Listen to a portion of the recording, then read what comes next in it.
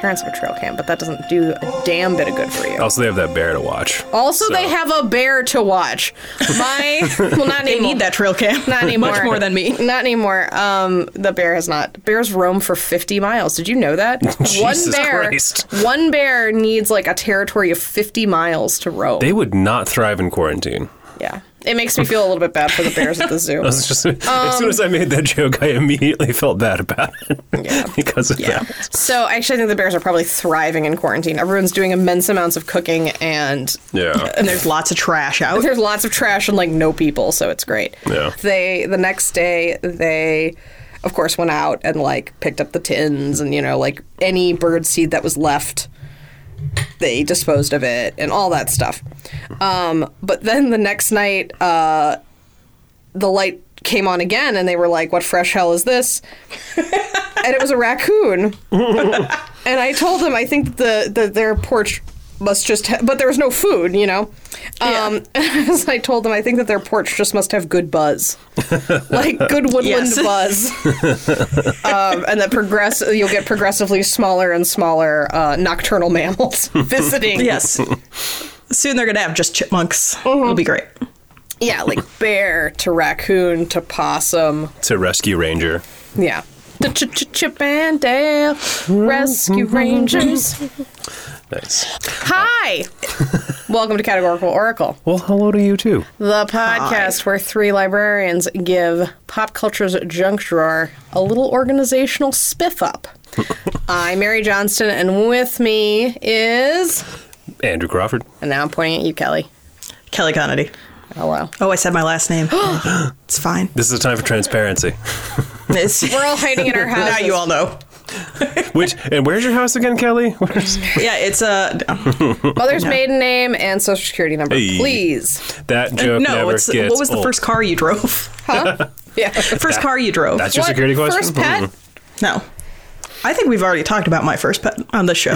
Uh-oh. Whoa. Whoa. So, if there's one thing I'm enjoying in quarantine, it's television. Anyone else? A show of hands. Who's watching a lot of TV? I'm gotten It's back gonna be good. I've gotten back into radio drones. No, that's a lie. That's called a podcast. huge- And yes. Well, soon everything's going to be a rerun. Oh yeah, because we're running out of television. We're running out. By that I mean movies. I'm enjoying watching television and TV and media in general.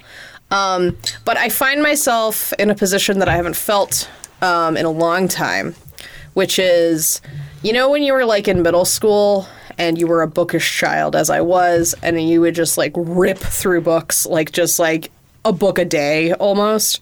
Yes. And your parent was just so relieved when you found a series that you could just... Because then that would keep you occupied. Like, you could just, like, have those books for a long time versus, like, having to find new books you were into. Like, there's 30 Dinotopia novels. Boxcar Children. Sure. I was never a Boxcar kid. Benny and his damn pink cup. Yeah. But, yes, I was into other series, for sure. I have found that I am feeling the same way about movies lately. I'm like, just one movie? Like, it doesn't come with other movies? Like, I want, like, a big body of work that I can just, like, flying squirrel tackle with my whole body. Mm-hmm. So, guys, today we're talking about the Fast and the Furious series. I have watched, according to connoisseurs, the best of the Fast Five, and I didn't really enjoy it that much. Yeah. I think I was one did you missing watch? context from the other Fast Four that preceded it. Yeah, Fast Five is supposed to be the best of the best. Sure. I have no idea. I would say, I've Kelly, seen the first... Kelly, have you seen more Fast Five movies than I have? I've seen 2 of them, Yeah. I think. You have? Whoa. I've seen 1 and 2. Certainly. Why in God's I didn't see Tokyo Drift. Why? Why? Yeah. I don't know. Because I was a child when they came out, and You haven't seen didn't have- Star Wars, but you've seen 2 Fast and the Furious movies? this is an excellent lead up. I have some gaps in my viewing, and I'm going to call them dad movies. We'll be taking care of that today. dad That's gonna come movies? up a few Wait a times. I'm missing dad movies. Hold on. But Fast 5, come on. Fast and the Furious, come on. That was just Carol watching it and me being in the room. Gotcha. okay. Gotcha. Paul Walker. Sure. Sure. Dad movies. So you haven't seen Star Wars. Name some dad movies you haven't seen. I haven't seen any of the Indiana Jones movies. Oh, that's That's just a like damn a classic mistake. cinema. What's wrong with you? Now's the time. They're great. I'm like thinking, like, what are people really shocked when I'm like, yeah, never seen it. I'm trying to think of one more, you guys. I'm sure you've never seen Caddyshack. Yes, I've never seen Caddyshack. Have you ever seen Airplane? I'm just naming dad movies now. I've definitely seen Airplane. Oh, did you Wisconsin Pride. Did you like Yes. it? Yeah. Ugh. I hate Airplane. Sorry. I mean, I haven't seen it since I was a teenager, but sure. Okay. You know what's really amazing with this is like we've known each other for like it must be coming on nearly a decade-ish. And I'm still constantly surprised by the movies you haven't seen, Kelly. Not to like I haven't seen any of the Mission Impossible movies. well, Me that's neither. okay. Yeah. Me neither. I saw one. Me neither. I don't care about Tom Cruise. Yeah. Yeah. Have you ever seen any of the Jason Bourne movies? I have not seen a single Jason Bourne movie. I have slept through 2 Jason Bourne movies. Riveting. But I have seen every single National Treasure. Well, that's just, I mean... And to be fair, it's 2. There's 2 of them. You know what? Netflix... And they're riveting. Netflix, make a National Treasure miniseries, you cowards. They were going to make National Treasure 3, but it was postponed because Miss Rona. God damn it. Wait, really? Ah! You're giant. And I have not seen a single James Bond movie. Which well, I know why. Because the way that you see Dad James movies? Bond movies now is on Thanksgiving, as we talked Yes. about in our Thanksgiving television episode. But you guys are glued to the dog show. So I already we know have why. No other time for anything else. Yeah, I understand. I get it. I get it. I have seen James Bond. I think I've seen most James Bond movies, and certainly not all. I haven't like committed myself to that. But what about you, Andrew? I have. So I definitely was one of those kids who was like way into watching James Bond marathons as a Yep. kid. What I realized while doing this list, though, was I can't tell you a single plot from an individual James Bond movie. They exist as a strange sort of gestalt in my brain of like, you know, cars and women. There's one woman who's bad and then she dies, and there's one woman who's good and she lives, and then, you know, these sort of like weird tropes that exist as like a big jumble in my brain. yeah. Sorry. Sorry. There are a few. I mean, I feel like you remember, or at least I remember, individual scenes, and sometimes I can place those to a James Bond movie. It's more of like an extended tone poem, the James Bond series. Like you just get sort of like touches of certain things. It's so is. It's like, there's the guy with the hook hand who feeds the chicken to the crocodile, but is he the same as the guy with the hook hand in another movie? I don't remember. Yeah. If you find yourself wondering, is this the racist James Bond movie? You're probably right, because there are a The lot answer of is yes. them. There are a lot of them. But is it the sexist James Bond movie? The answer is all of them are. Well, probably not the newer ones. Yeah. I don't know. Or at least they're trying. They're trying very hard not to make them that way. Yeah. Which is interesting because, I mean, to me, the by far the best part of the James Bond movies are the things we're going to talk about today, which is the music. Like, if you could probably make a really good supercut of all of the really good James Bond moments that would definitely be under the normal runtime of a James Bond movie. Like, it would be like an hour and a half maybe of like any like, you know, cultural touchstones, just cut them together and then save the music and you're set. Like you don't have to. A lot of James Bond movies are actually kind of boring in my opinion. Yeah. Well, because the exact same thing happens in every single one of them. Every single one. It's not even that. I mean, like it just like encompasses such a period of time that like tastes change, and you know, of course, like if you watch the old ones, like the Sean Connery ones, and you like cinema from, you know, the 60s and 70s, that's kind of fun.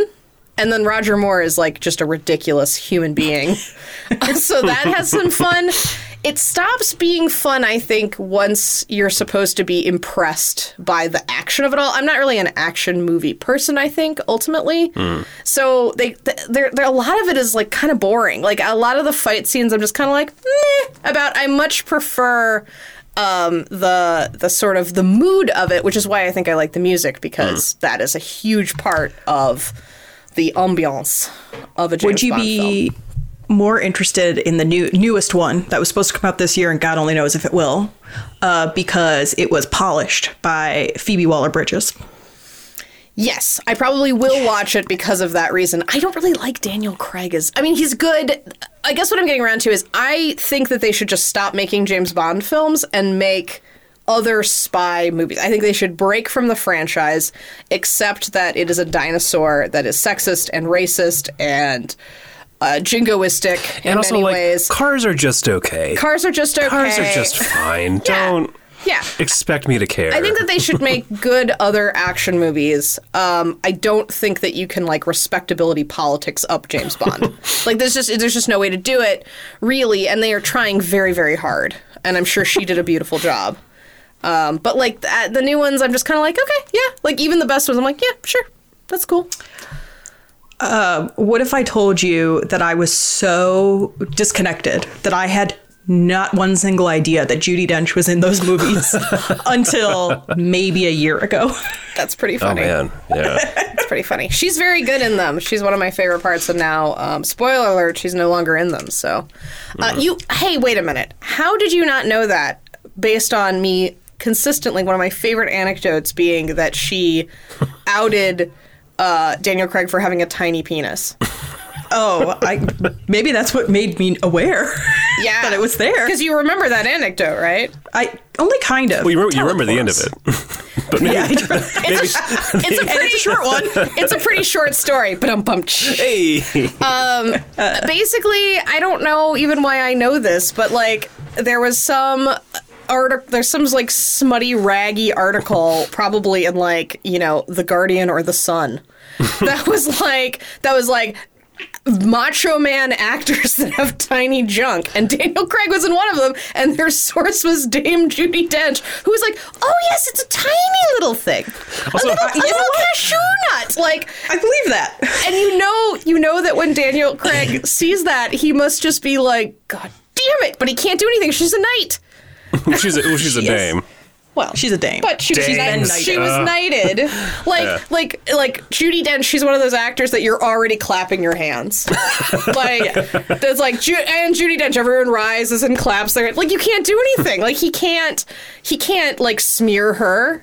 Well, if he says something, then the beef eaters are going to come, beat the shit out of them, and then drink some gin. Yeah. She'll sick her squires on him. Yeah. Her other knights. Elton John's going to kick his ass. Yeah, I was thinking Meryl Streep.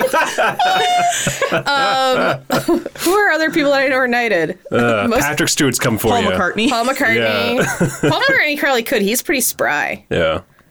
We're gonna We will talk about him in a minute. We will talk. Well, not till next list. Right? No, this list. Yeah.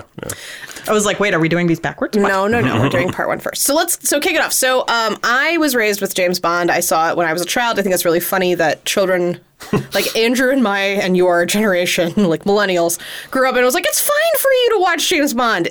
Wild. We really want to reinforce very specific aggressive gender roles in children. Also, drinking very cool. Child, watch this dangerous alcoholic who's just allowed to kill whoever he wants, bed and murder lots of people. Is he in Yellowface right now? Yeah. Yeah, he is. Yeah, totally. And do it while your dad's sleeping on the couch. Oh, yeah. It's fine. After he ate some turkey. Enjoy a big family meal and just settle in for some classic cinema. In my family, however, my dad is not the James Bond fan. My mom is. And my mom also loves James Bond theme songs. So I would like to dedicate this episode to my mom. For raising me. I remember we had like a James Bond compilation of all of these songs in the car, and it was regularly played. So I'm very familiar with a lot of this music. And I'll be dropping. You guys should have a James Bond theme night. Yeah, I mean the thing is, like, I don't even know if I really want. Like, I would watch clips of James Bond, but I'm like, I don't. It's like a month's worth of themes too, Kelly. I mean, you can't. Oh no! Just do one night where you like drink martinis and have a crazy like fancy dinner, and then don't listen to all this music, and then definitely do not watch the movies. That would be fun to do with beef tartare. But call each other like Pussy Galore and shit. Yeah.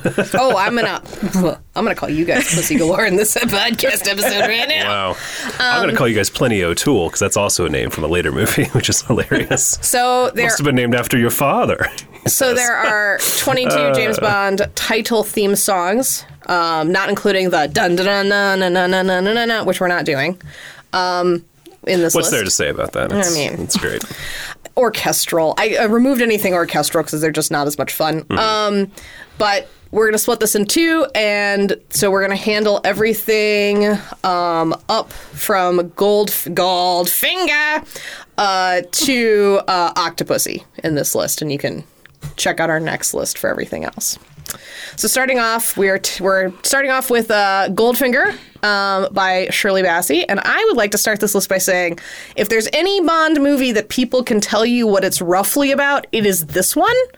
And Kelly, based on the song Goldfinger, what do you think this movie is about? I think it's about a man with a gold finger. Okay, I know. a Midas touch potentially. I think it's Midas touch. A spider's touch. Yes. I'm going to tell you what this movie is about. Unless you have other ideas. All I honestly really know is the urban legend that the girl died because they painted her gold. Yep. Yep. There you go. Yep. James Bond, who in this movie is portrayed by another knight, Sir Sean Connery, is back. I don't know why he's back, because I guess Russia with Love is the first movie, but it just has the dun dun dun dun as its theme, so it's off. They waited 4 movies to have a custom theme song.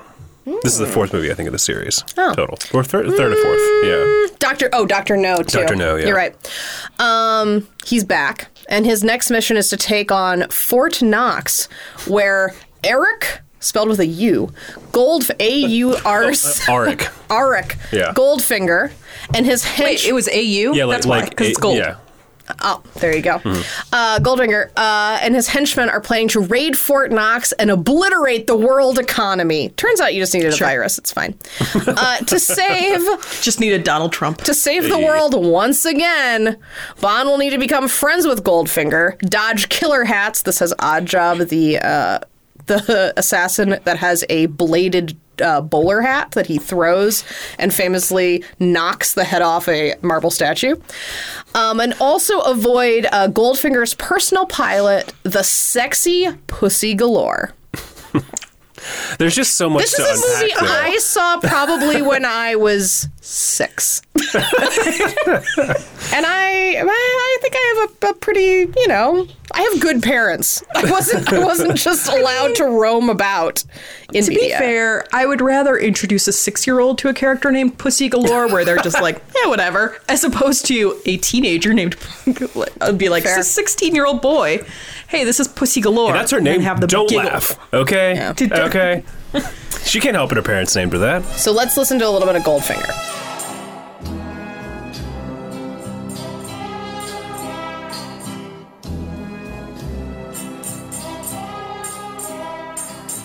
Goldfinger,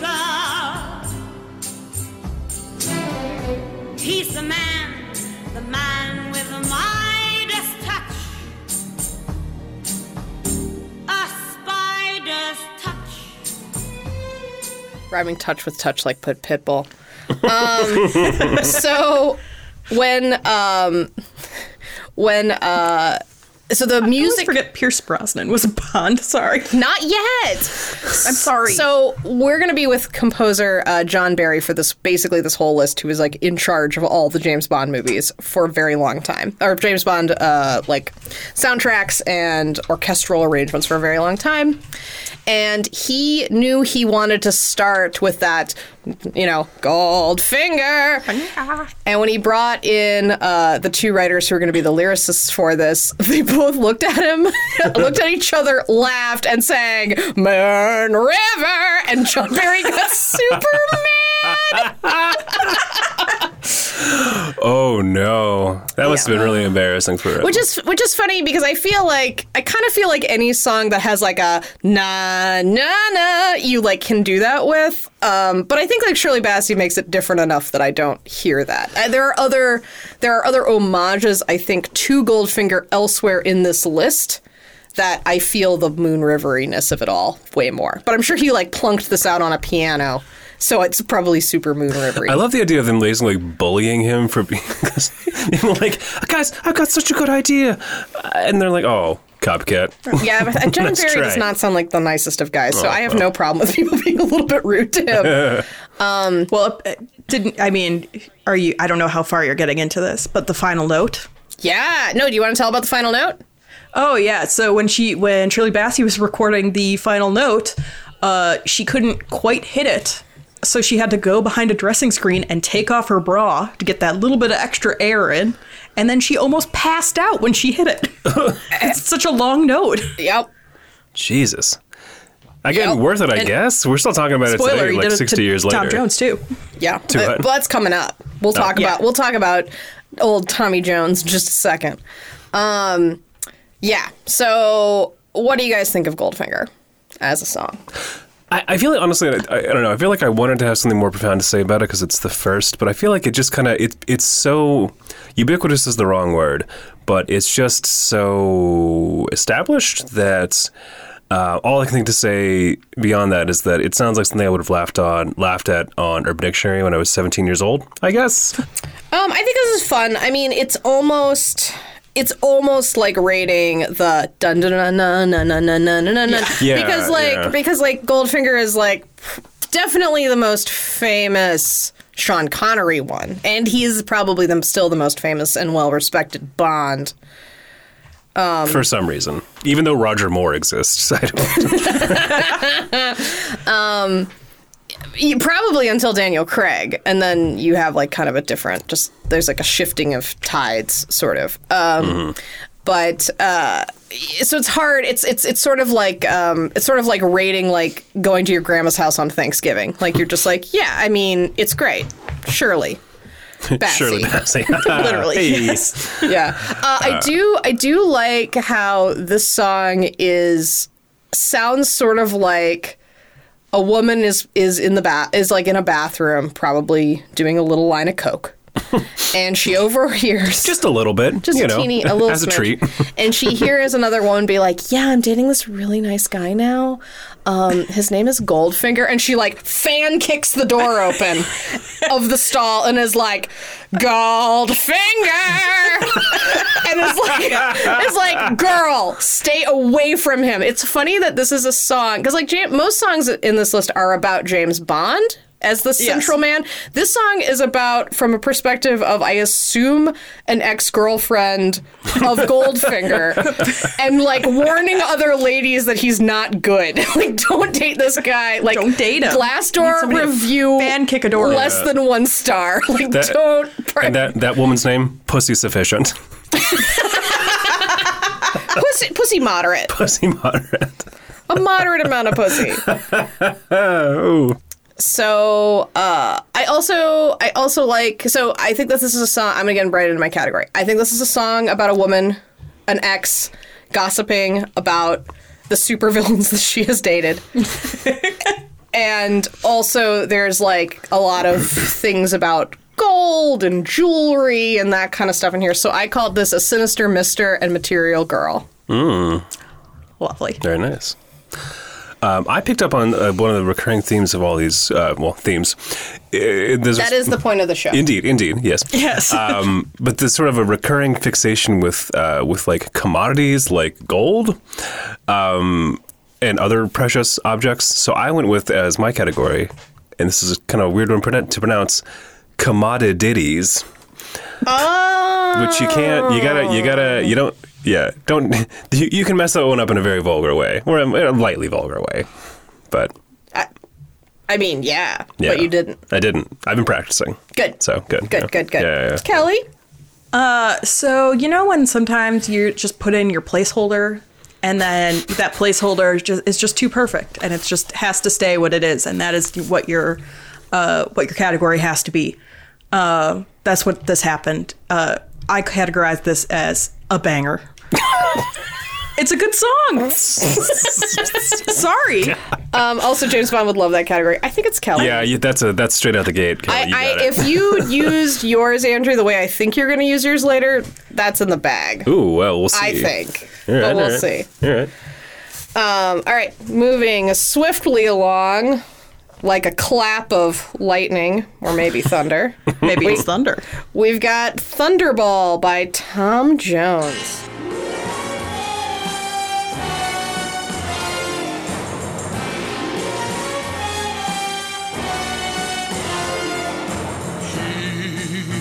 He always runs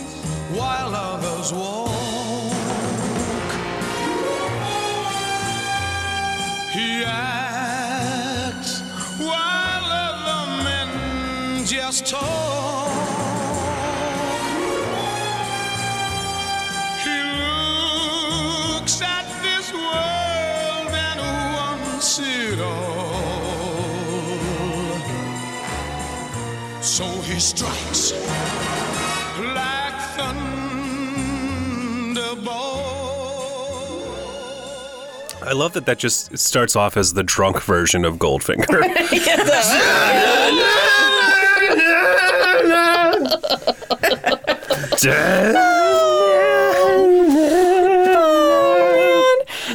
how Shirley Bassey sings it.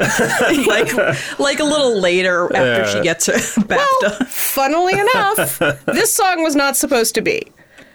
Man. John Barry was like, I can work with Goldfingers, I cannot work with Thunderballs. We're not going to sing about Thunderballs. That's insane. That's insane. You can name your movie Thunderball. I'm going to write a cute little ditty called Mr. Kiss Kiss Bang Bang, which is what Italian audiences were calling James Bond. Sure. Definitely not dirtier than Thunderball. Yeah. Right. Well, but like cuter for sure. And then he even went ahead and recorded the song with Dionne Warwick and Shirley Bassey once again. Oh, man. And was like, this was like the plan. So 2 weeks out before the movie is going to open, like editing is done. The song is in.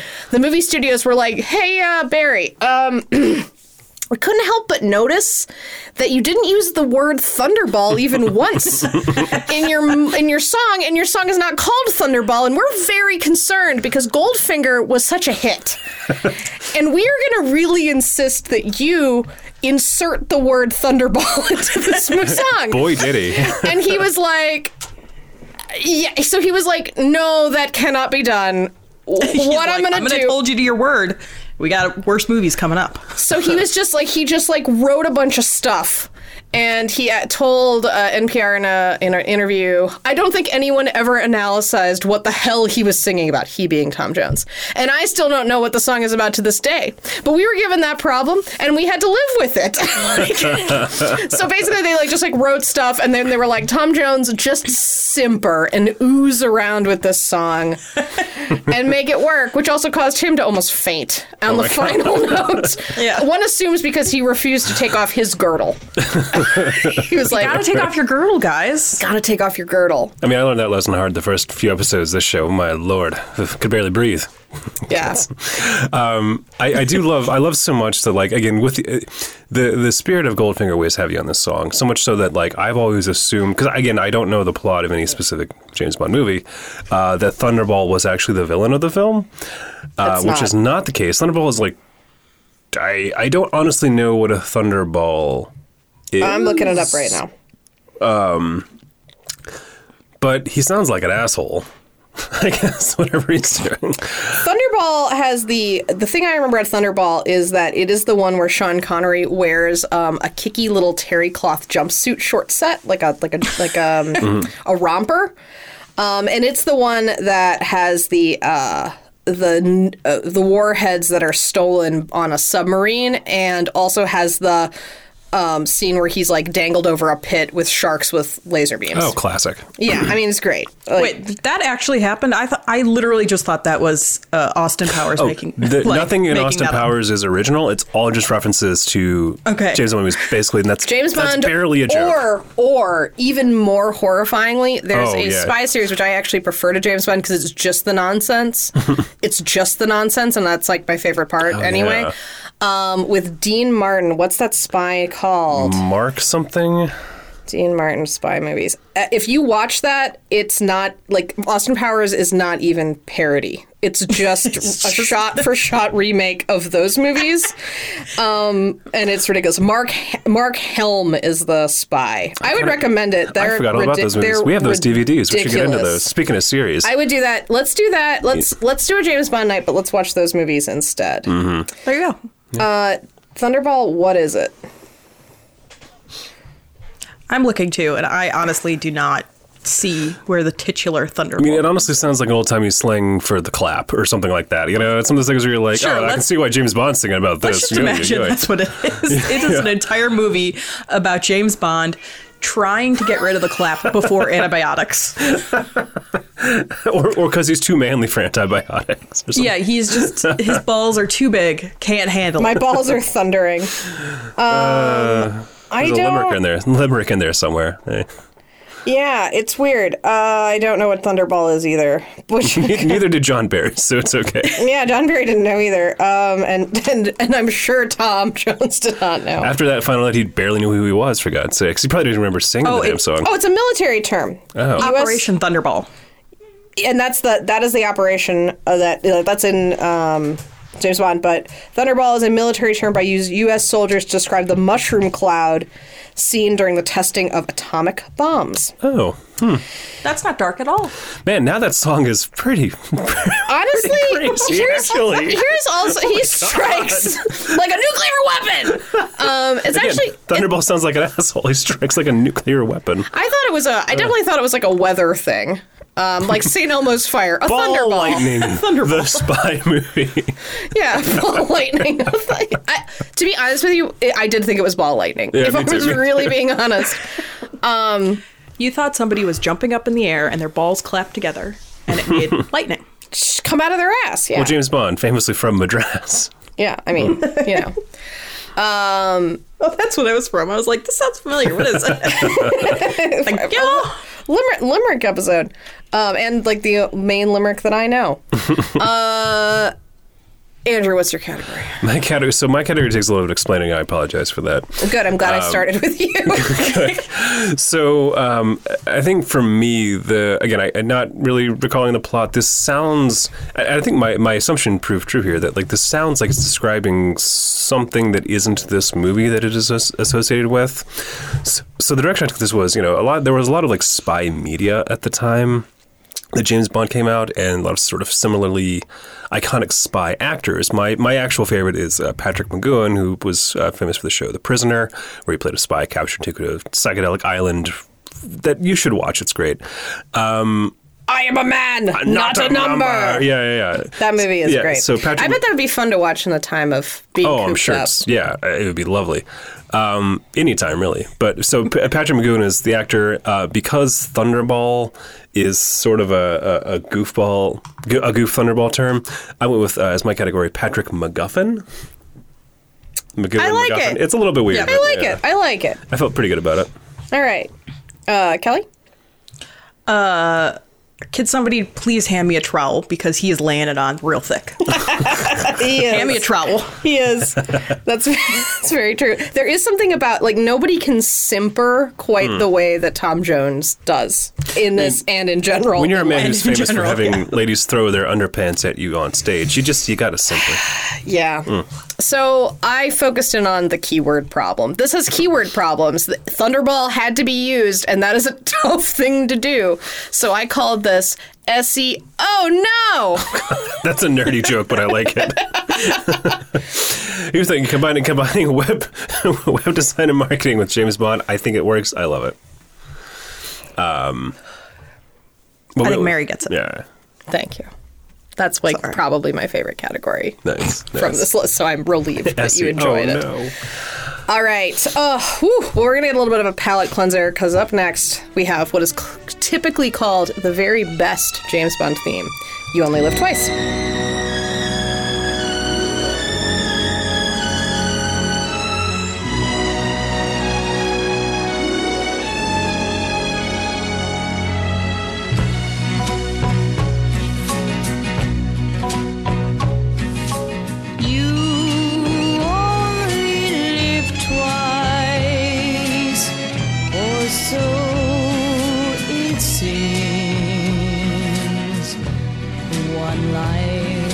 Yourself and one for your dreams.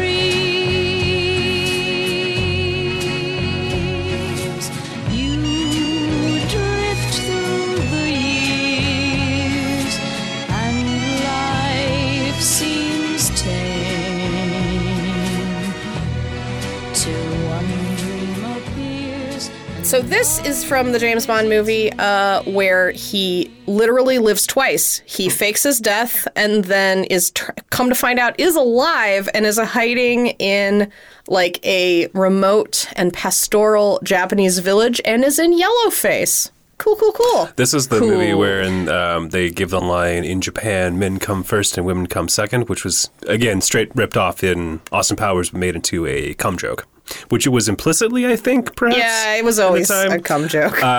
But I again, accidentally made this category amazing. Continue on. You'll see in a minute. oh, magical words. I also have a theory that I like the movies that have the worst, most derogatory, horrible plots are the ones that have the songs I like the best. Fair. Interesting. Like, I think there is a correlation there. I mean, it's a pretty, like, wide target to hit since most of the plots are, like, certainly to modern sensibilities and even then pretty dicey. But, like, it's hard to get dicier than Sean Connery and Yellowface. Like, that's really bad. And this is going to be a weird criticism, but, like, not even good Yellowface. If something could that could be a thing. I know it really couldn't, but, like, it's just bad makeup work, really. And that's just disappointing. It's like one step away from what Mickey Rooney is doing in Breakfast at Tiffany's. It's like 1 degree back, and you know the only reason that is because Sean Connery's like, well, I have to look sexy. Like, did MI6 just not have a good, like, makeup budget for that? I don't know. No, they were racists. They didn't. They were this like, is what Japanese they were like, people look like, slap right? a bowl cut wig on him and make him look terrible. Like, ruffle his top too. This is what they look like.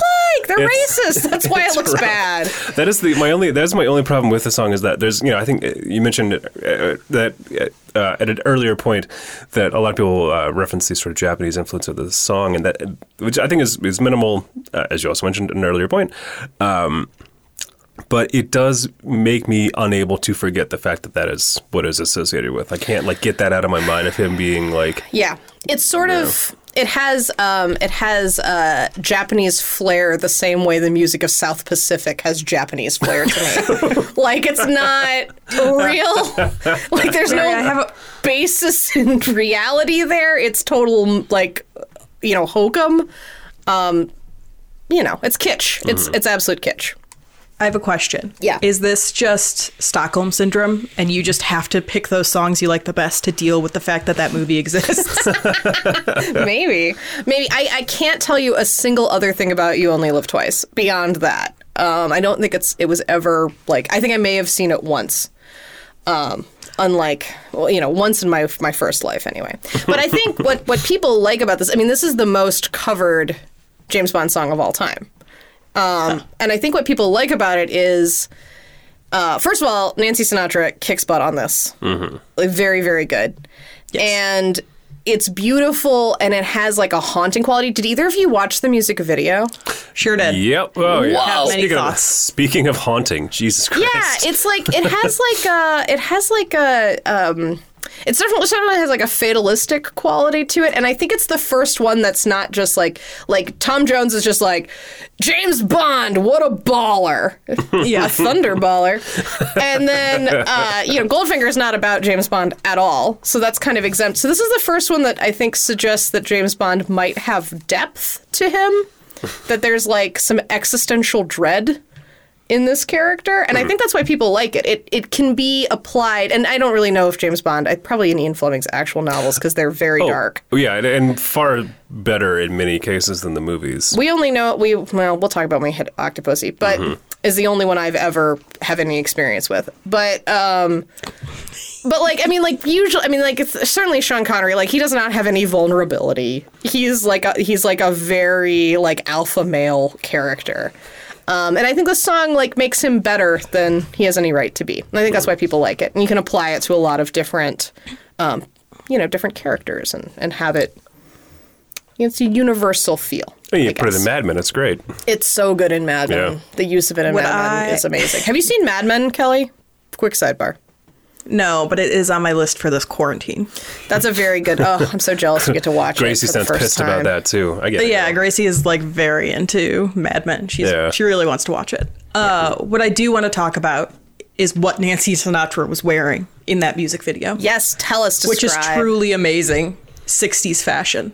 She was wearing a bubblegum pink hat with a matching turtleneck and a matching umbrella. And all of that was under a bright orange coat. It's awesome. It is perfect. If I could own that outfit, I would. Yeah, I love it.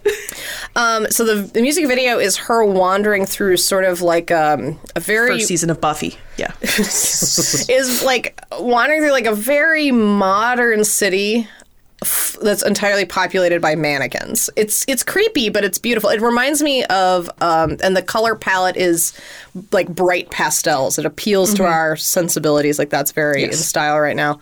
But it reminds me of the movie Umbrellas of Cherbourg. Like that looks like that. I wonder if they came out around the same time. But it's cool. It's a cool song. It's a cool music video. It's way better than anything else related to You Only Live Twice. Yes. Kelly, do you want to lead us off with your amazing, unintentionally but now totally amazing category? Yes.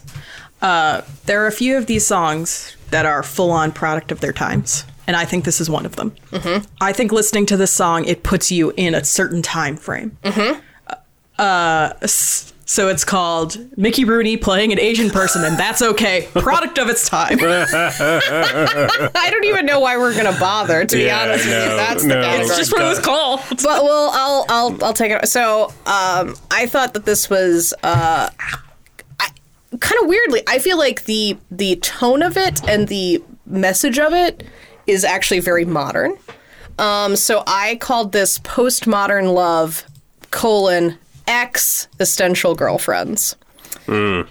Beautiful. Yes. Because this song, I think really my only comment on this song is that it's so superior to the media that it is associated with, excluding the music video, of course, that it really, it's not, I don't think of this as a James Bond theme song because it is such a strong song unto itself. So I went with not James Bond, but James Unbound.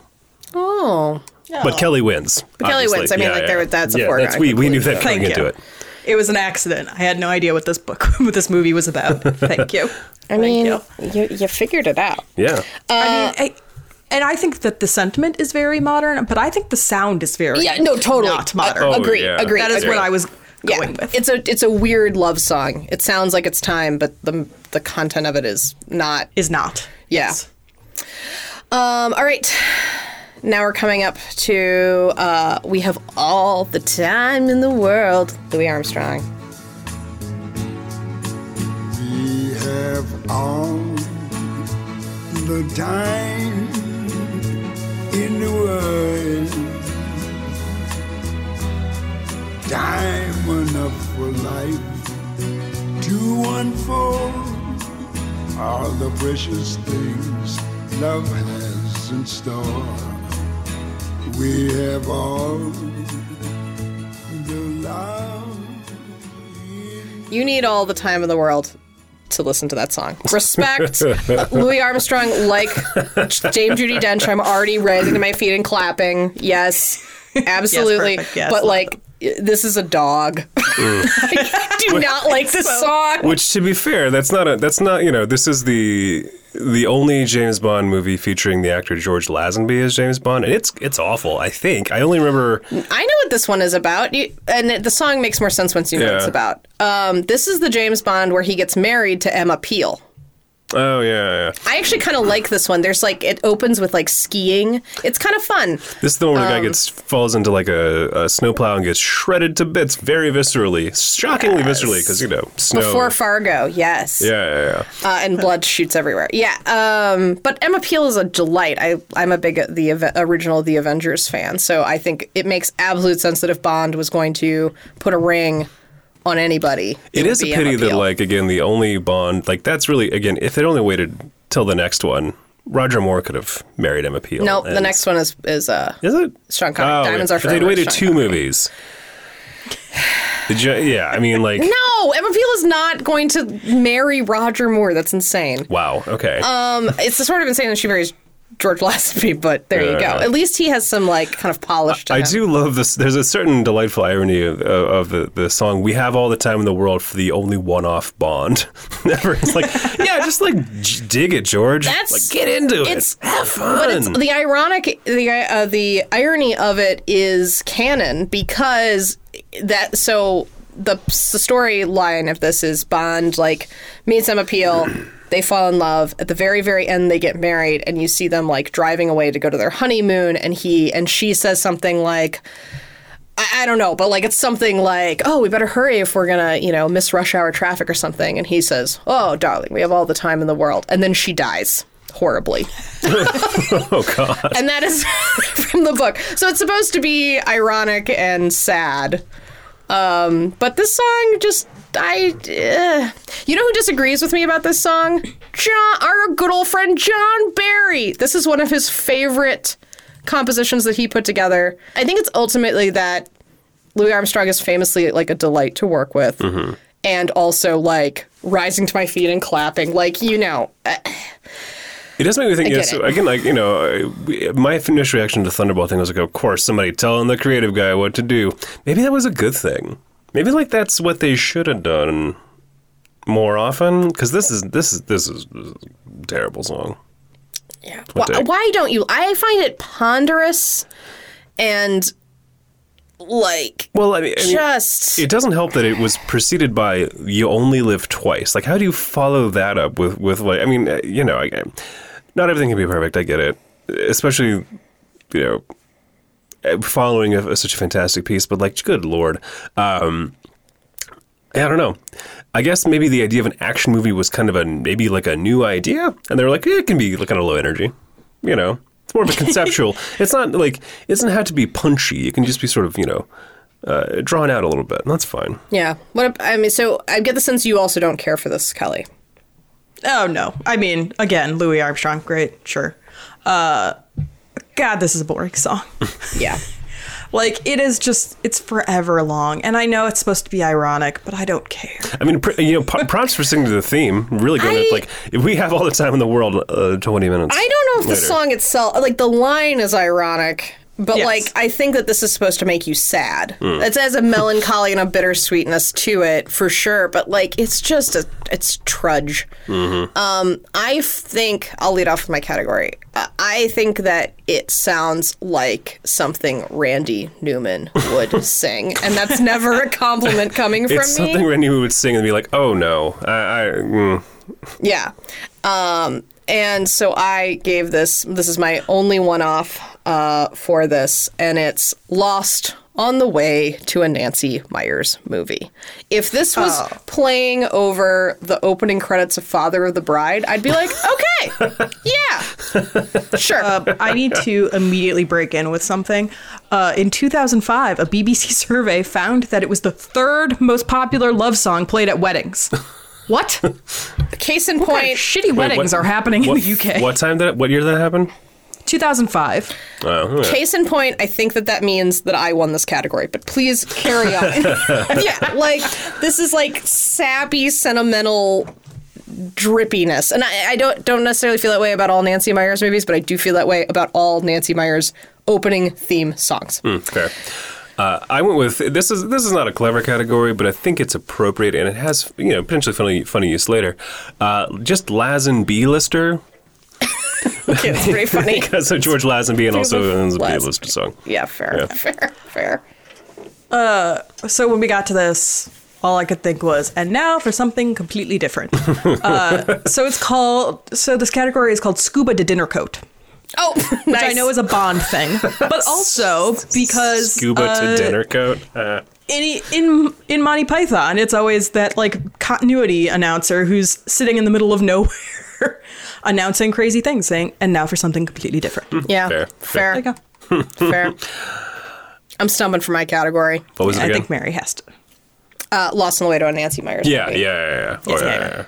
All right. Okay, moving right along. Our girl Shirley, she's back, baby.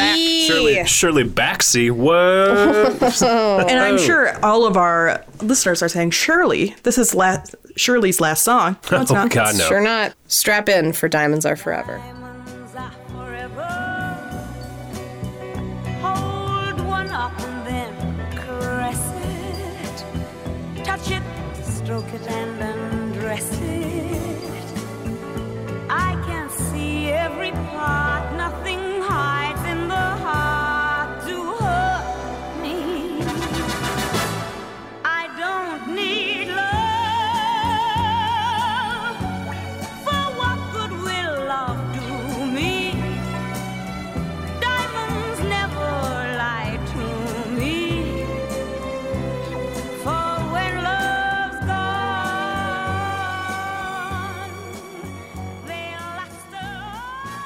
like it.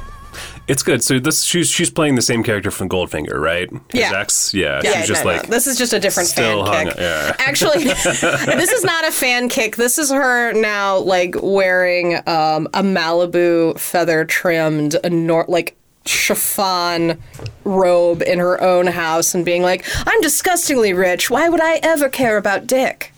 I'm up here Well, undressing... it's a feminist anthem. She killed her husband, and now she has money.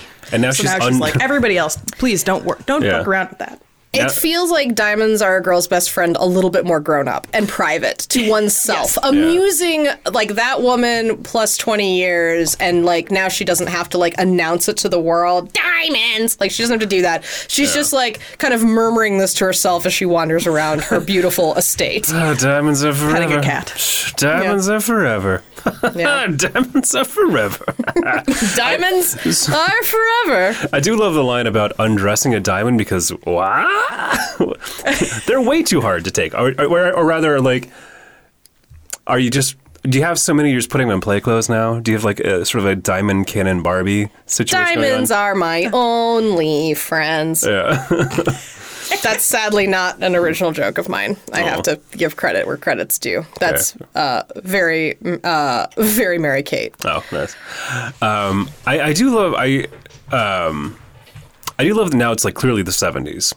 Yeah. Like they Hello. were like, Yep. we're gonna mix things up. New decade, new tone, same singer. Shirley Bassey is like the sort of baby New Year and Father Time in one person for these It's decades. a very elderly baby, a jaded baby. an old wealthy baby who's just chewing on diamonds, pleasing Got a yourself with bracelet diamonds. around. It's funny you mentioned that line. I think that this is the least horny of all James Bond songs. It's not about any sexual... if anything, it's just like sexual prowess. Who needs it? I'm rich. Yeah, it's also not about James Bond, I feel like, either. No, It's just about like... the concept of diamonds. Feminist anthem. Yeah. It's also just like very, very much just like a fact-based song. You're like, diamonds, they're forever. Did Kay Jewelers write this song? Is there like a South African mining conglomerate behind this movie Well, making this happen? I mean, diamonds are forever. How much blood is on the hands of this song? Well, Diamonds Are Forever was invented by De Beers. Oh, De Beers, not Kay Jeweler. Yeah.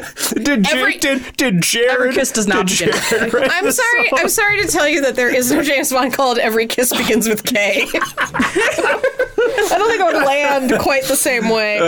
So, a regular producer of James Bond films, Harry Saltzman. So he makes James Bond films. Also I love would that, like to point out producers to you. are Saltzman and Broccoli. Yeah, so last far. names. It's great. Hey, Cubby Broccoli. Cubby Broccoli. Cubby Broccoli. I'm sad there's no cheddar because then you get a nice little, appetizer. Hilarious. Saltzman heard this song and immediately contacted Barry and was like, hey, this song is objectionable and too sexy. This is too sexual of a song. He didn't like the fact that Bassey says that diamonds stimulate and tease me. This is a man who makes James Bond movies. Well, here's the thing. This is about women's pleasure. That's why he hated it. Fair. Yeah, that tracks actually. It blows my mind. This is like, I'm like, dude, what is happening? Salts. Harry Salts. Pull it together, all right?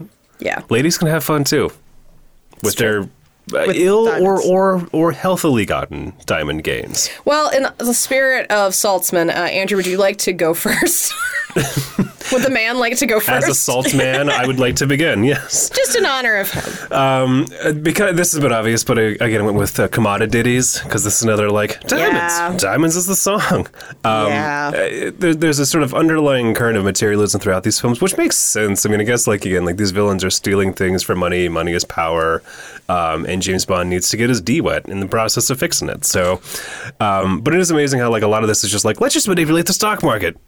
I don't know what the plot. I think this is actually to do with like lasers and shit. So No, I can tell you what Diamonds Are Forever is about. Oh, that'd be great, yeah. I should have done that before we got into categories. Sorry, Andrew. Diamonds Apology Are accepted. Forever sticks in my mind as being so. George Lazenby made you. We Have All the Time in the World. That's not what it's called. Oh, On Her Majesty's Secret Service. And people were like, boo! And then Sean Connery was like, I guess I'll come back and make him an enormous amount of money to do this. So he's back. And this is the one where you have the gay... Oh, yeah. Mr. Wint and Mr. Kidd are diamond smugglers, and they're like a weird, offensive like cross between a stereotype of people who have Asperger's and people who are gay. It's Interesting. really bizarre. And I think this is the one with Bambi and Thumper. Oh, this is when they started having, I mean, that's terrible. This is when they started having a little bit of fun with James Bond. They're like, let's just make him a little bit wacky. I'm actually not sure if this is Bambi and Thumper. I think it is. I think that's the same movie. Because this is the one, I don't know why I know this, with Jill St. John as the Bond girl, and I don't know why I know that, or why that reminds me that Bambi and Thumper are in this movie. The brains Bambi Jill and are... St. Thumper John in is this Tiffany movie. Case. Yeah, Yeah. get it? Get it? Tiffany Case is in the diamond one. That's the most wholesome woman's name in a Bond movie, I think. There's also a woman in this movie named Plenty O'Toole.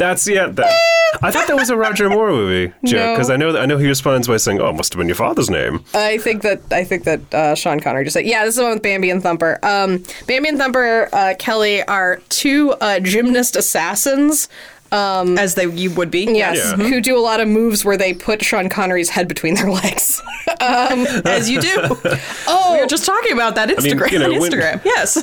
So yeah, when Simone Biles, when her career as a gymnast runs out, assassin. There you go. She's already got international Her connections. career will never run out. True. How dare you. Carrie Shrug. What are you doing? Killing people.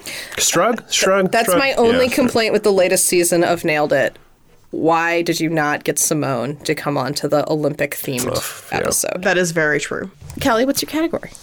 I called this a one-hand wonder because it has a good hook. And Ooh, that's a good category.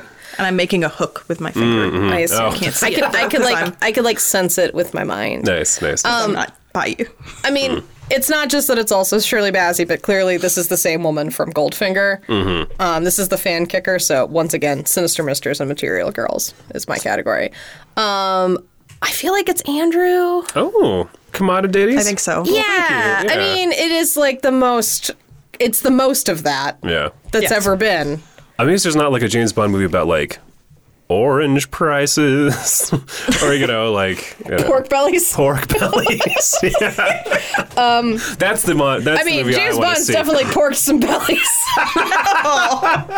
Oh, Thank you. sometimes the lowest hanging fruit is the sweetest. I love it. Mary's putting down her microphone and going upstairs. She's just like, done. I'm done. Yeah. Thank you. I'm done recording. Goodbye. I just had to rip the plug from the soundboard and go Just like upstairs. tear your iPad in half. Like done. Don't even need this anymore. All right. Oh man. All right. Next up, we have the other thing that the other song that makes people rise to their feet and clap. It's "Live and Let Die" by Paul McCartney and Wings. world in which we live in makes you give in and cry. Say, live and let die. Live and let die. Live and let die. Live and let die. So good. Oh my god. You guys, I have a question for you. Yes. Ask away. Am I fucking dumb? How did I not know that this was a Bond song? Because I had no idea. well, None. Kelly, you've never seen a None James Bond whatsoever. movie. Because it's too good. It's like this is to me, I think the everything about. Okay, so I feel like a lot of thoughts and feelings all of a sudden. It's because it's a good one. and It's so good, and you it's care inspiring. about this more than probably anyone else on this conversation. Oh, absolutely, and in most social settings. So I feel like I've been making a lot of Roger Moore jokes. I genuinely think Roger Moore is the best James Bond. He's my personal favorite. This is his first movie. And let's take it as an assumption that every James Bond movie is on some level problematic. So liking them is problematic. This we're just one, like we're just gonna go with that and say it's okay. We're not gonna judge. This might be my favorite James Bond movie. Wow. And like not because of the plot, because that's not great, but because like this is just like when it's actually, I think, to be totally blunt, enjoyable to watch James Bond movies. The previous ones, they're just a bit of a slog. Like, I'm perking up just thinking about it. I'm like, oh, it's so weird. And like, there's a villain with a claw, and that's certainly ableist in a lot of ways. It's time There's for a lot me of black now people. It's a racist. to remind the audience that this is the blaxploitation James Yes. Bond movie. This one, they're like, let's just play with genre. Which genre should we pick? Blaxploitation. That won't be bothersome or It was problematic in any wildly way at all. popular at the time, but it's also very bad. I think we also have to conview a lot of that. I mean, like, you know, there's a lot of. I'm not going to be a James Bond apologist at all, but I do think that this is like, it's punchier. I think that's I'm all going to I'm tell gonna you. say. I'm going to tell you. I'm going to give you 2 thorns and a rose about this movie right now. Okay. Number 1, and I think I've already done it. It's a blaxploitation one, and yeah. there are like pimps, and it's like there parts of it takes place in the backwoods South. Oh, also and Harlem, and it's very uncomfortable to watch at times. Yeah. My other least favorite thing about it is Jane Seymour is a beautiful tarot card reader named Solitaire, who Bond takes her virginity, and therefore she loses her clairvoyance. See, again, that's bad, but wouldn't you rather watch that movie than Goldfinger? Yeah. No, I like Goldfinger a lot, but yeah, Okay. no, I mean, like, if I, but no, I would rather watch this than just, like, any of the randos, for sure. This is the Rose. At one point in this movie, Roger Moore escapes the people who are trying to kill him by running across alligators while wearing alligator shoes. And that truly, like, if I were to think about this movie, that is the central clip. That would be a starring clip in my supercut of James Bond movies, because that's a great moment. Roger Moore is the best Bond, and Paul McCartney is the best Beatle. Just saying it. And it's a bit of an seems like an obvious choice, but he was the one. This is another rant. Paul McCartney was the only Beatle he and Ringo Starr, who didn't get sanctimonious with their Beatleness. He's just like, I'm just going to be goofy with it. They had some great songs. Ringo Starr is my favorite. Ringo Starr's probably the best, but like, you know, Paul McCartney wrote Temporary Secretary, which is a weird jam, and I love it. And also this song, which is fantastic. I wouldn't pay money to see Ringo Starr play music. No, I would no. pay money to hear Ringo Starr have like a fireside chat. I'd let though. Ringo Starr buy me a beer. Yeah. That'd be great. I'd buy a beer for Ringo Starr. I'd let him spend money on me. Because he's got okay. it. He doesn't need to he save doesn't it. need my money. Yeah, what is he going to do? But no, I would love to hear him talk about, you know, making the point and things like that. Like, I would prefer to do that, but but no, I would not pay to listen to him drum. No, this is like, I love this song so much because it's such a pop music flex. It's like a pop song. You're like, oh, here we go. Let's just like bring in the orchestra and like make it so like complex and like bizarre and kind of jarring and awesome. It's still so great, yeah. Also, what's great about, not to deviate too far from the song to the movie, which we already discussed is problematic, what's great about the movie is that it proves that there's magic in the James Bond universe. Yes, it does. Magic is real. Yes, it does. Which is great. Can we bring it back to Paul McCartney for 1 second? This Yes, is technically, which really, is he is the main focus, strictly speaking. Yes. He's really the only person we should be talking about, honestly. Well, and as Linda McCartney. We can talk about Linda McCartney, yeah. So, as previously stated, Mary and I went to go see Paul McCartney together with my mom. Because that's what you do with 70-year-old women, is take them to see Paul McCartney. It was very nice. It was great.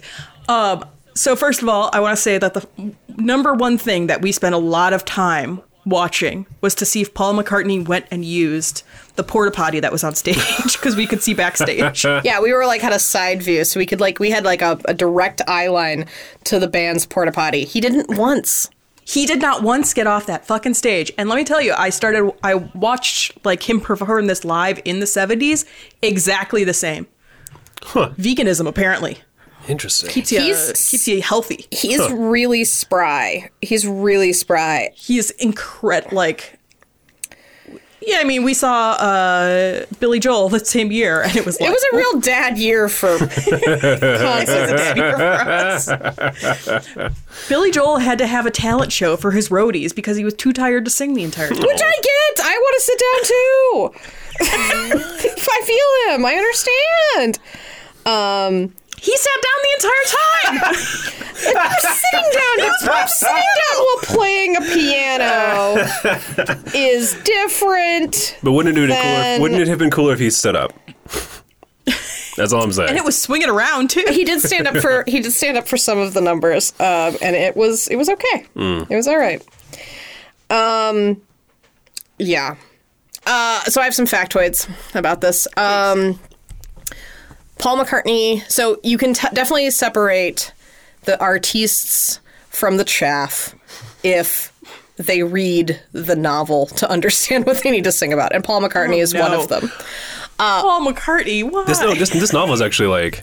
I actually read this novel. I remember it being really good when I was in college, but that was a while ago. So Paul McCartney was provided with a copy of this novel, and this is his thoughts. I read it, and I thought it was pretty good. That afternoon, I wrote a song and went in the next week, and then I just did it. It was a work job for me, in a way, because writing songs around a title like this is not the easiest thing to do. Okay, Paul. The other fact I have is that in the mid-'80s, Weird Al Yankovic was like this one. at the height of his... Well, maybe not the height of his power, but he was, like, approaching the height of his power.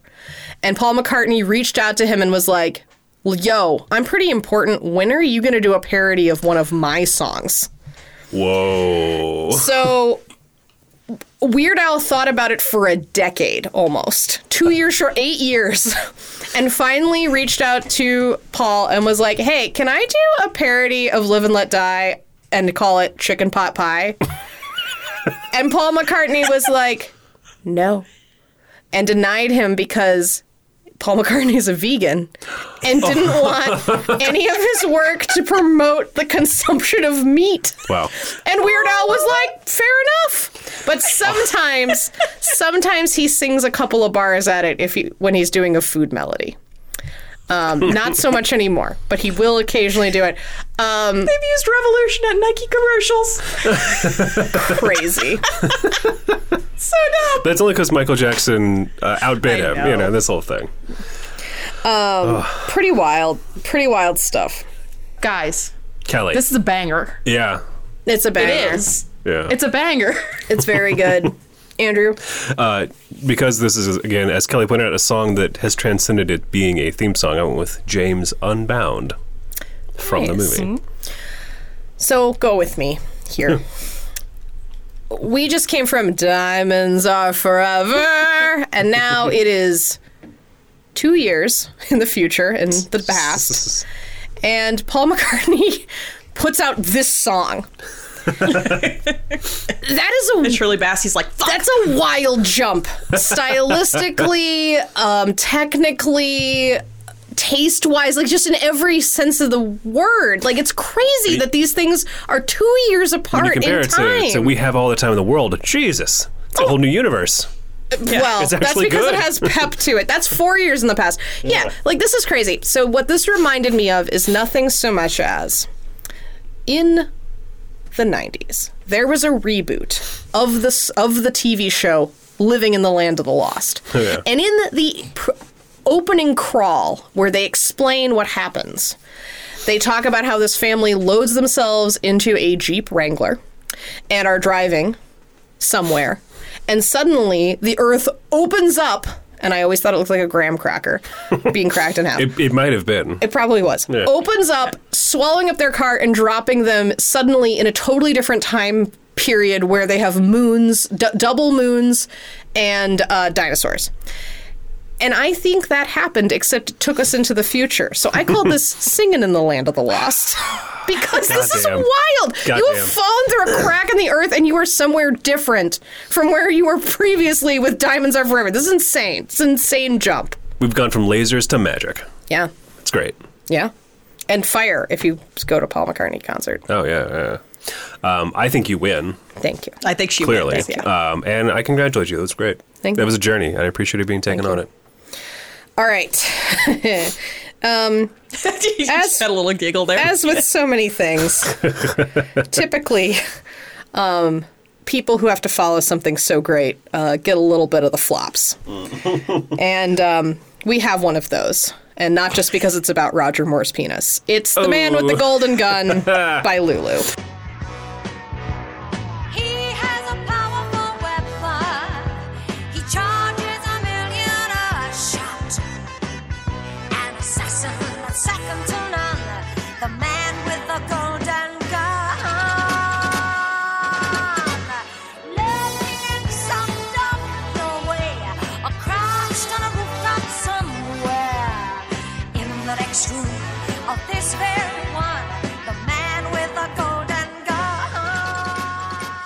I think the song is kind of fun. It's obviously not fine art, but it's like It's certainly fun. bouncy and I like it. Its actually. only crime is following up one of the most iconic pop songs of all time. which it could never do. Which it could Yeah. never do. Lulu didn't know. But I mean, she this- did. This was done after the song was, She did no know. doubt, very but this popular. is typically considered the worst James Bond theme song, and That's a lie. I have to tell you that that's untrue. Oh, give it 10 years. We're going to go to some crazy We're directions. gonna go some really Oh bad my God. places. Maybe of this list, but I don't even think so. I would rather listen to this than some of the ones we have coming. No, we've already heard We All Have All the Time in the World. Sorry, Louis. It's terrible. Also, yeah, I would definitely rather listen to this than that. I also kind of feel like, you know how sometimes you don't want to admit that you're being truly seen by someone? I feel like Lulu truly saw James Bond. They were like, it's Roger Moore. We're just going to write a song about his penis, and it's really funny, and that's what it's gonna be. Got kind of a bumbling tone, like do do ba do ba do do do. It's Yeah, great. and it has yeah. like kind of like this. Yeah, like I mean, you can kind of like see a woman like smacking gum and like swinging like a pocketbook to this song, and I think it's fun. I like it. I like the woman who thought of this song. Like, this is funny. It's pretty funny. It's also the first one to actually explicitly name check James Bond too, which Yeah. is kind of cool. It's like they're like it's definitely James Bond. We're not gonna it's the antithesis of Live and Let Die in that it is absolutely a James Bond theme song, no question, no doubt. What's funny is the other option was a song that Alice Cooper wrote, also called "The Man with the Golden Gun," because that is in fact the title of this movie. And the film producers were like, "Nope, we're going with Lulu." And if you listen to that song, I'll be honest with you, they made the right call. Oh, fair. But John Barry hates this song. He says it never really happened for him, quote unquote. Wow, John. And he thought it was crap. I don't think it's that bad. I kind of enjoy it. Because especially if you read the lyrics, if you allow me to do a recitation of some of the lyrics, and I think you'll find it reads like a mega horny Dr. Seuss. His eyes may be on you or me. Who will he bang? We shall see. Oh, yeah. It's fun. That's like a middle school poem, but like transcendent. That's like Yeah. that's like somebody parodying a middle school poem who's actually had sex. Like that's Yeah. who will he bang? I also think it's. Can we get in categories? Sure. I don't want to tell you what Man with the Golden Gun's about because it's not interesting. Fair. I mean, it's the only thing I can remember about it is that there is a little person henchman named Knick-Knack. And and the bad guy in this has a golden gun and sends James Bond a bullet with his initials carved into it, being like, "This is for you, Bond." You forgot that he had a James Bond's initials or with But it's the man with the 007, golden his number, Okay. his number. Yeah, well, Knick-Knack had a sidekick named Paddywhack, but he was very limited in his scope. He just killed Irish people. Yeah. Irishmen, that's it. Damn it. Good job, good job. Racism. It's racism against my people, Andrew. Sorry, it's one of my favorite things to joke about, apparently. I don't know why that comes up. But, yeah. Also, against your people, you are Irish as Well, well. my mother's Andrew. Irish, you know. That also means Irish on my mother's side. only on my mother's side. I'm not just Irish. That's I'm not either. also German. I just look like it. Yeah, you do. If I were to guess, Yeah, I'd say 100% Irish. I mean, you're not a redhead, so. Yeah. You just hear every time I talk. I do think it's funny that you. Well, no, I've gotten used to your cadence of your voice. I hear you now, but like, man, the first couple years, I was like, shit, this girl, yikes. Get her a shillelagh already, am I right? Holy Christ. Whoa. Roger Moore shillelagh? Oh, his golden shillelagh. His golden shillelagh. I think it's funny, Kelly, that you did a Monty Python category, because this is my Monty Python category. Excellent. Recall that in Italy they called him Mr. Kiss Kiss Bang Bang. I think that's a bit classy for what this song is about, and I think that instead Roger Moore could better be described as Mr. Wink Wink Nudge Nudge Say No More Say No More. That's good. That's good. Mary, it's funny that this is your Monty Python reference because this is my second British television reference. This is not a Bondy song to me, so I called it Bean, Mr. Bean. Oh, nice. Also good. Also Nice. good. Because it is a good song. I will agree with you, but it's not a Bond song. It lacks some of the slinkiness that usually they do. Yeah. Yes. This is not as clever as your guys, but I'm with Commodity Ditties again because of the golden gun thing. It's a bit of a stretch, but, yeah. I think Mary gets it because she's right. It is a horny Dr. That's Seuss. true. Mr. Wink, wink, nudge, nudge. Say no more. Say no more. It's a horny Dr. Seuss. Jesus Christ. Okay. Which, let's be real. Who doesn't want that? I mean, All right. I haven't seen the Cat in the Hat movie with Mike Myers, but apparently, not a lot of people want that, it turns out. Rounding out the final well thought of song on our list, we have Nobody Does It Better by Carly Simon.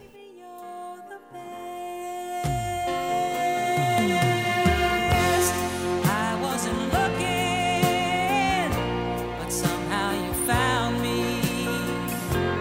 I tried to hide from your love light, but like heaven above me, the spy who loved me is keeping all my secrets safe tonight. And nobody does it better. Though sometimes I wish someone could. Nobody does it quite the way you do. Why'd you have to be so good? It's good, It's guys. so good. It's good. It's so good. Do you not like it, Guys. Kelly? Do you like it? Am I dumb? No. How did I not know? No, this is a great song. This is a James Hey, Bond song. Kelly, I didn't know either. Which, yeah, I mean, it's just like... Because now we're at the point where they're finally just not going theme song named after the movie. I guess technically we have all the time in the world was the first one, Puke. But this one finally came along and they're like, yeah, well, we don't have to always name them the same thing for, but most of them, yes, but this one, no. And it's awesome. You just have to have a little name drop in it, and you're done. Yeah, but it's if you're not listening to the lyrics, you're going to miss that. And if you did, you're like, oh yeah, But Carly it's Simon clever. probably But loves she does Spy. something clever with it. Like every other time that they've kind of jammed it, like The Spy Who Loved Me is a tough thing. Like if you wrote Yeah. a song called The Spy Who Loved Me, it would be redonk, right? But Yes. having the thing like The Spy Who Loved Me, keeping all my secrets safe tonight, that's poetry and That's- pretty yeah. and cool and clever and you like it. It just blends into the background of a good Carly Simon song. You Yeah. know what I mean? Like it's Carly Simon. Yeah, how dare you think I don't like Carly Simon? Controversial opinion. I was Phenomenal. so nervous. Yeah, she's so great. I don't know. Like I think I had this conversation earlier this week, Mary, that sometimes she kind of gets overshadowed by Carole King, which I understand. Similar voices. Similar time. Phenomenal female singers, songwriters, but she deserves a lot of credit. She's so good. Like Carly Simon's amazing. If nothing else, she wrote a song that shaded both Mick Jagger and James Taylor, which is a hilarious Nice. combo of people. And made so much money. Good for her. to tell one person who it's about and then make them sign an NDA. Oh my god, that's amazing. Which happened. She sold it for charity. And then made them sign an NDA so we never will know. Yeah. Nice. Good Carly, for her. Everything you do is poetry. She Carly, so. also knows that it's better if we don't know. Like we'll keep Yeah, talking. yeah. If we knew, we'd just be like, oh. But it's better that we don't know. Yes. It's so good. I usually hate the misheard lyrics, but I did really think that wife of a close one was wife of a postman for a really long time. And I was like, it makes sense. They're gone during the day. Postal workers, sure. Here's a big shock. I thought that until a second ago. Wow. That's how you know we're family. Hey, it's like how I thought in the song "Respect" by Aretha Franklin, she was saying, "I ain't no Julia Roberts, not I ain't gonna do you wrong." And I, even as a child, was like, that doesn't line a up. wild. That would be like a The time timeline traveler is situation. wild.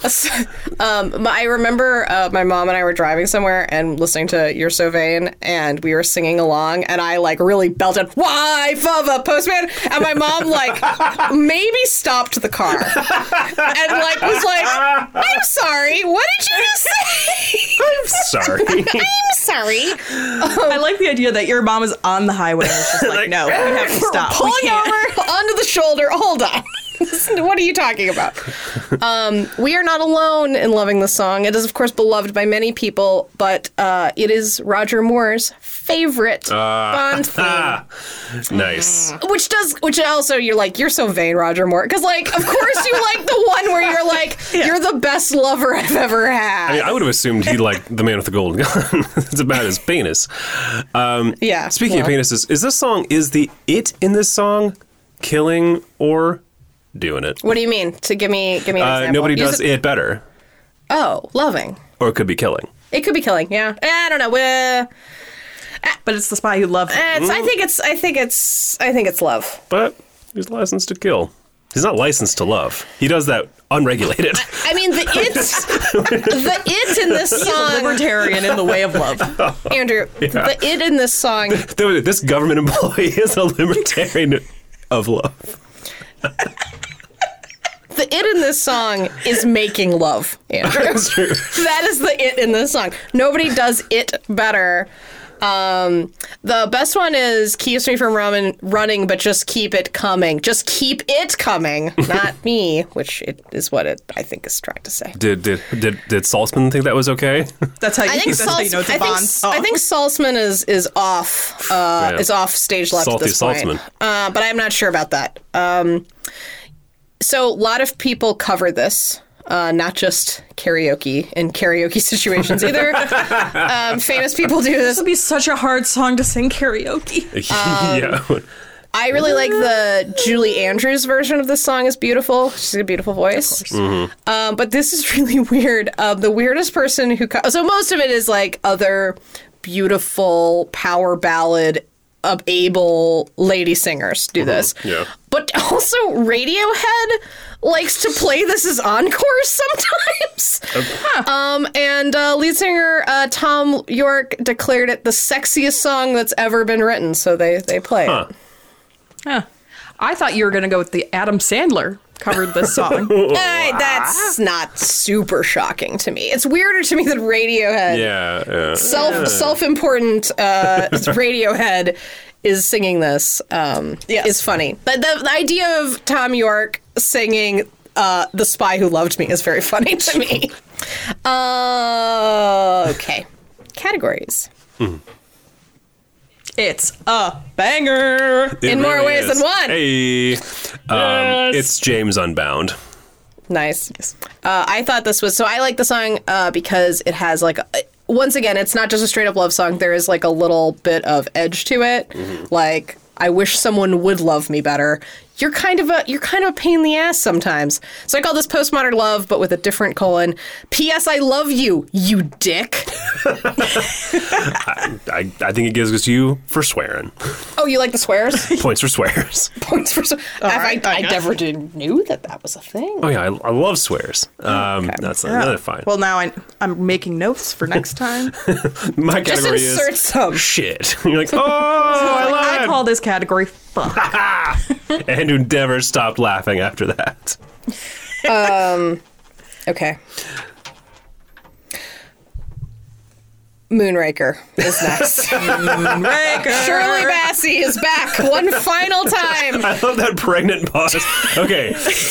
Moonraker. It's Moonraker. Here it is. Are you? Why do you hide? Where is that moonlight train that leads to your side? Just like the moonraker goes in search of his dream of gold. I search for love, for someone. Okay, Kelly, I find myself asking, what is Moonraker about? No idea. Make a guess. Take a wild stab. It is about Interpret. a man who gets shot to the moon because it's 1979. We've already been there. And he goes on Old up there news. and he rakes the moon. You know what? It's an original interpretation of the idea, and I love it. Now, if Shirley Bassey had sung the version of this song that I once made up when I was a child while sitting in a Mexican restaurant and eating tortilla chips, you would know what the song was about. That song goes a little something like this. Moonraker, it's the laser that is up in space, not on your face. Classic. I'll tell you what Moonraker is about for real, although that is basically what it's about. Before we do, though, can I ask you a specific question that I have not asked since Thunderball? What's a Moonraker? I'll tell you what a Moonraker is. Oh, yeah. Agent 007, portrayed by Roger Moore. Robert Murr. It's not his name. Robert Murr. Robert Murr. Hey, Mary, Sir Robert Murr. Okay, get it right. Blasts into orbit in this action-packed adventure that takes him to Venice, Rio de Janeiro, and outer space. I was right. He goes to the moon. He doesn't go to the moon. When Bond investigates the hijacking of an American space shuttle, the titular Moonraker, he and the beautiful CIA agent Holly Goodhead are soon locked in a life-or-death struggle against Hugo Dax, a power-mad industrialist. Dax and his metal-mouthed assassin Jaws have cooked up a horrific scheme to destroy all human life by arming Moonraker with a laser cannon and training it right at the Earth. That's what Moonraker Seems a bit It's much. really lucky Wow. that the man with the metal jaw isn't Goodhead. Yeah, for real. I mean, you assume that was... do you know about Jaws, the bad guy? A man with a metal mouth, yes. Oh, okay. Him, I know. You're familiar. So have you seen the clip of him like biting the metal bars? Maybe. I mean, like, the thing is about that is the metal teeth wouldn't do that for you. You still have to have jaw muscles. Imagine me. Well, he's supposed to be also like incredibly strong. No, I mean, yeah. Imagine me, a child. Me, an intellectual. Me, a Done. child who was watching James Bond movie at a tender time when I also was obsessed with the movie Jaws and finding out that there was a villain named Jaws and that he wasn't a shark man. The disappointment. Goddamn The disappointment was bitter. I thought I'm so disappointed in Jaws as a character. Here's where I thought that story was going to go, and I don't know why. Imagine you, Mary Johnson, as a child. As a child. At a time you were obsessed with, what was it for James Bond movies? Or not? I was watching James Bond watching James Bond movies. movies and obsessed with, not the movie Jaws, but I thought you were going to say licorice for some reason. And you're like, that must be, when he bit that wire, was the biggest piece of licorice I think it was. I think that's It looks actually. like it. I think that's actually true. Yeah. No, I'm a strictly a Red Vines. Of course. Emphasis on the red portion. I Oh. don't mess with Black Lico. I don't. Wow. You know that makes you the minority in this group. It's true. I know, which is Kelly and crazy. I are the minority in life, though, when it comes to black licorice. It's You good. wild fools. It's good. I'm sorry. I didn't like it when I was a kid, but then, like, one day, a switch flipped, and I was like, oh my god, I'm old now. This is great. No, I've always loved that. Become my mother. Like a real freak of nature. I'm gonna. Well, because you're revealing this to me, which I already knew, but like, why you're reminding me of this, I feel not at all bad for ruining your life by informing you that Kate Bush was supposed to write and record the Moonraker theme. Oh, no. But she said no. That would have been amazing. Kate. So Kate said no. And John Barry and his lyricist Hal David wrote this song. And then they shopped it around and nobody wanted to do it. They initially wanted Johnny Mathis to record this, which would have been kind of wild, but I think it makes sense. But Johnny Mathis is like, this is a real dog, man. I'm not doing it. And then basically they called in Shirley Bassey for one more time. And she was like, Shirley, please. She was like, just so you know, I hate this song, but I will do it as a favor to you. I've already sung my laser-themed theme song, but I'll do it. You know, they really missed out. They should have gone back to that Goldfinger well and just been like, Moonraker, wider than a mile. I'm crossing you in style someday. Yeah. They should have just played Kate Bush's Running Up That Hill, but the hill is space. See? Just like go weird with it. Yeah. That's that. I mean, I guess I don't need to live in a world where Kate Bush wrote a James Bond theme song, but I You'd prefer want to. I wish I The world did. that Kate Bush writes a James Bond theme song is the same world where we don't have Donald Trump and we don't have Mitch McConnell. Yeah. And we have socialism and nice things. Yeah. Yeah. I don't want to put up. Nice things is basic health. I don't want to. Human rights are a priority. I'm not looking to put the blame for our current state of the world on Kate Bush, but I think that's what we've arrived at. I'm sorry. Those are unrelated You things were in my mind. a pioneer. Correlation does not imply causation. True. But, you know. God. Yeah. Thoughts about Moonraker? Oh, excuse me. No. How many leaves are on the moon? And why are we sending a spaceship to study this? How many taxpayer dollars are we paying to rake the moon? You know what was one of my favorite things? When you're in casual conversation with someone and you realize that they're a moon landing denier. Has that happened to you? Yes. Oh my God. More than once. And What? it's like one of my favorite, because I'm just like, tell me everything. Mary is such an open book. People say such weird shit to her, and they do not say it to me, and it's kind of upsetting, honestly. It's great. Categories. This is a one-hand wonder. Has a good hook. That triangle. Ding, ding, ding, ding. That's true. Ooh, I like that. Got a You're, good I hook. also like that you're so like that's a very glass half full. I'm gonna take it. I'm gonna try and get what I can. You know, I've been locked in my house for weeks. I'm gonna take the good things that I can. I like it. And that's a triangle. Right. I like it. The triangle from Moonraker, bringing hope to Yeah, the world. it's fine. Yeah, John Barry. See, you didn't like it, but you liked it. No one else did. But now here we are in a better world where triangles are appreciated. John Barry, where are you? Because again, I think I guess like this is now I feel like a fool because I should have read the synopsis of the film. I guess because the fixation with Moonraker, it reminded me of Thunderball, and I was like, oh, it's another like nonsense thing that's on a different movie, but actually it's clearly about this movie explicitly. So, but anyway, when I Well, Thunderball is the code name of the thing in Thunderball. then it works. I went with Patrick McGuffin because I'm like, is that what matters? Turns out it's the only thing that matters. Also that in Jaws. So I mean, I'm disqualified, I guess. I mean, this is a correct category technically, but honest to God, my favorite thing about it is what I'm making fun of, which this is an SEO, no. But I think honestly, the only thing that's really worth, like, I agree with Kelly, the triangle is awesome. Also, this song would be utterly forgettable if she didn't have to jam the word Moonraker in there. Like, the funniest and best thing about this song is the fact that it's called Moonraker. You're a Moonraker. What's that? Well, you see, it's Just a like spaceship. the Moonraker. Like, that's an amazing, that's a pretty amazing. I think it's Kelly. I want to live in a world where we like Moonraker. Agreed. Where we love the triangle, and that's it. The song makes a big assumption that you know what a Moonraker is or care. I guess Well, if you're watching the movie. If you're watching, well, I mean, but this opens, so you're just, I mean, Yeah, true. the title of the movie also makes that big assumption. I guess the title of any movie makes that big assumption, strictly speaking. That's true.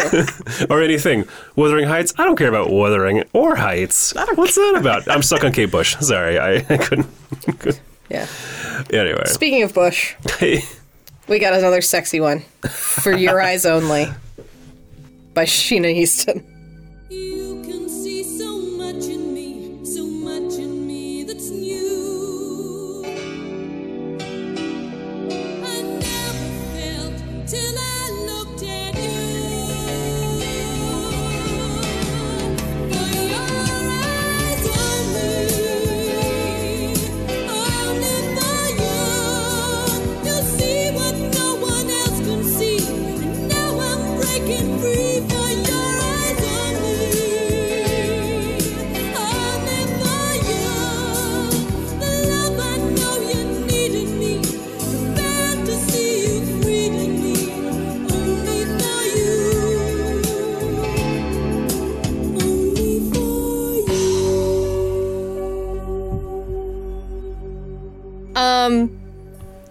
What in the name of yacht rock? Oh, is that your Whoa. category? Did you? No, that's a good category.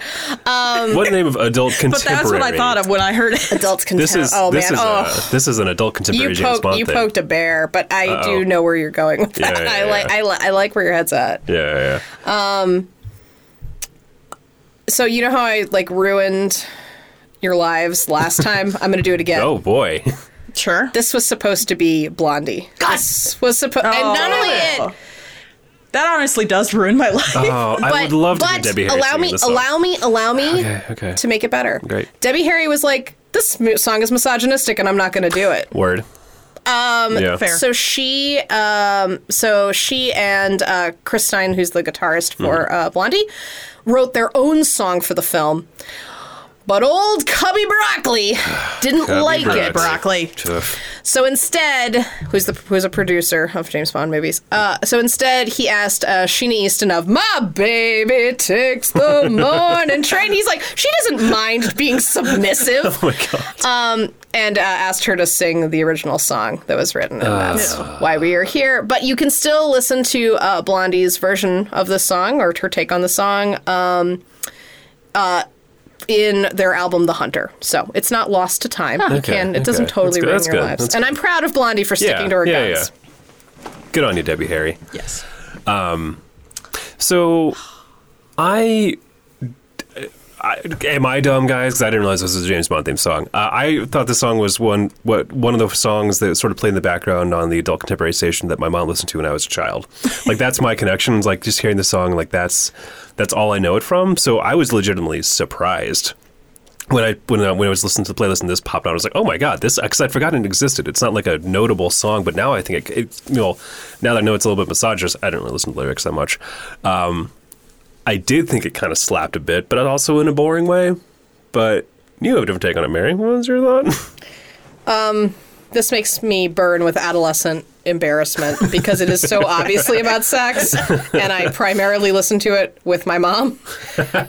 And usually I'm pretty cool about that kind of thing because my mom's a cool lady, but there's just something about this song that, like, I think it's like earnest in a way that's it's really earnestly modest and lusty in a way that, like, I just, like, can't. Oh god. Yeah. I don't know. So it's hard for me to, like, just like even now, like, I'm okay. Like, I'm fine. I'm 31 years old, so I'm fine. But it does, like, when I think, God, I forgot you're 31 since I'm still a young 30. Oh, we're back on this train again? your time is coming. Yeah. Your time is coming. Look, I'm snapping the skin on the back of my hands. Can you How hear it? dare you? How dare you're acting like I'm not bathing the backs of my hands in serum every night because I have nothing better to do. My hands are so dry. Oh my god, yeah. I am actually legitimately putting serum on the back of my hands. I am too. Yeah. Why not? This is around the time in this like list that it finally made sense to me that all Bond themes are kind of are produced by, like, artists who are popular at that time. Yes. Yeah. They're very of Like, their time. that didn't occur to me, really, because all of a sudden I was like, wait, Billie Eilish did the new Bond song? That seems really dumb. didn't know that. But it kind of makes sense once you look at it in this context. Yeah. Oh, for sure. For sure. Like, it's just Yeah. whoever is, like, hot at the moment. Like, this kind of... this Like Wings. Like Wings. Like Shirley Bassey. But like that old dame. like Louis Armstrong, you know. Yeah. But no, like, the thing is, like, most in the 70s, it's like very iconic musicians and also Lulu. But Lulu had a hit at the time. I think it's There you either go. very iconic or, like, hot off the press. Like, those are Yeah, things. yeah. This is hot off the press for sure. I think what bugs me, I'm, like, now really getting into it. I think it bugs me that this woman would be like, for your eyes only, Bond, when everyone's seen Bond naked. That bugs me. His golden gun is better on the block. I prefer Lulu's take on Bond's sexuality because I think it is more honest. No one should have sex with James Bond without realizing that he's, like, a bit of a slut. Wow. Don't shame him. I'm not shaming him. I'm admitting that's what he Fair, is. fair. You just have to be safe if you're sleeping with a slut. No, that's not true. With James That's Bond. not even worse. I mean, there's no condom in the world, like, thick enough. yeah, thick enough and sturdy enough. And, you know, he wouldn't wear it anyway. He's definitely not wearing it. You might as well just crawl into a garbage bag and oil it up. Like, that's what you're going to need. All right, let's get into categories. Okay. I think that I'll lead off. I think that this is crazy coming off. It's especially coming off Shirley Bassey. And it's like the 80s. Boom. Yeah. Singing Much like in Shirley the- Bassey opened the Hello, 70s. welcome. Sheena Easton brought in the 80s. Yes. Singing in the land of the lost. We've fallen through the crack in the Oh, earth, yeah. and now it is the 80s. Because this is clearly a grown and sexy song for James Bond, I went with adults. Another term that makes me like my insides curdle. Yeah. Go on. Grown and sexy. This is adults only contemporary. Yeah. Thank you. Yes. I called this one A Nerd Raping a Woman in a Bounce House, and it's called a Love Story, Product of Its Time. It's a product of its time. Whoa. Oh, because of the movie Revenge of the Nerds, where that super happens, by the way. That super happens. That's part. That's Oh, God. I love that category, but I think I love Andrew's better. Thank you. it comes around again. Okay, Nice, good. nice. I'll take it. Yes, Andrew definitely gets it. By the way, I did not agree with you, Wow. and I should. Appreciate it. Yeah. Double agreement. All right. We're finally at the end of our first part, and it's what you've all been what waiting you've all been waiting for. We have now reached the pinnacle of human achievement. We've taken care of You Only Live Twice. We've done Live and Let Die. We did Nobody Does It Better. Where are we now? An all-time high with Rita Coolidge.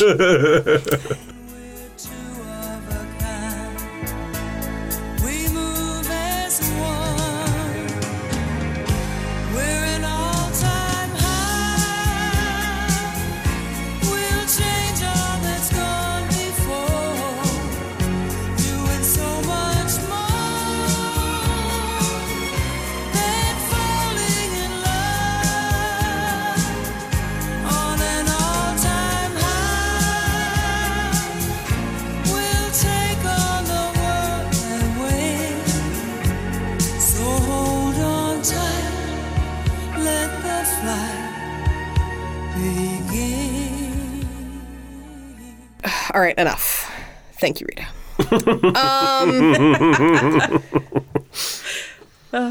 Oof. Oof, man. I can't even really explain why I don't like it. I just don't like it. It's not very good. I think is why you don't like it. Actually, you know what? I know why I don't like it. This is for a movie called Octopussy. and that's why. Write a song called Octopussy, you cowards. If you can put Octopussy on a movie marquee, you can sing a song about it. And get Kate Bush to sing it. Yeah. The jokes pile up there. Or get Debbie Harry to sing it. Get them both to do it. Yeah. I'm sorry, I'm just trying to imagine a song called Octopussy and what it would sound like. Octopussy.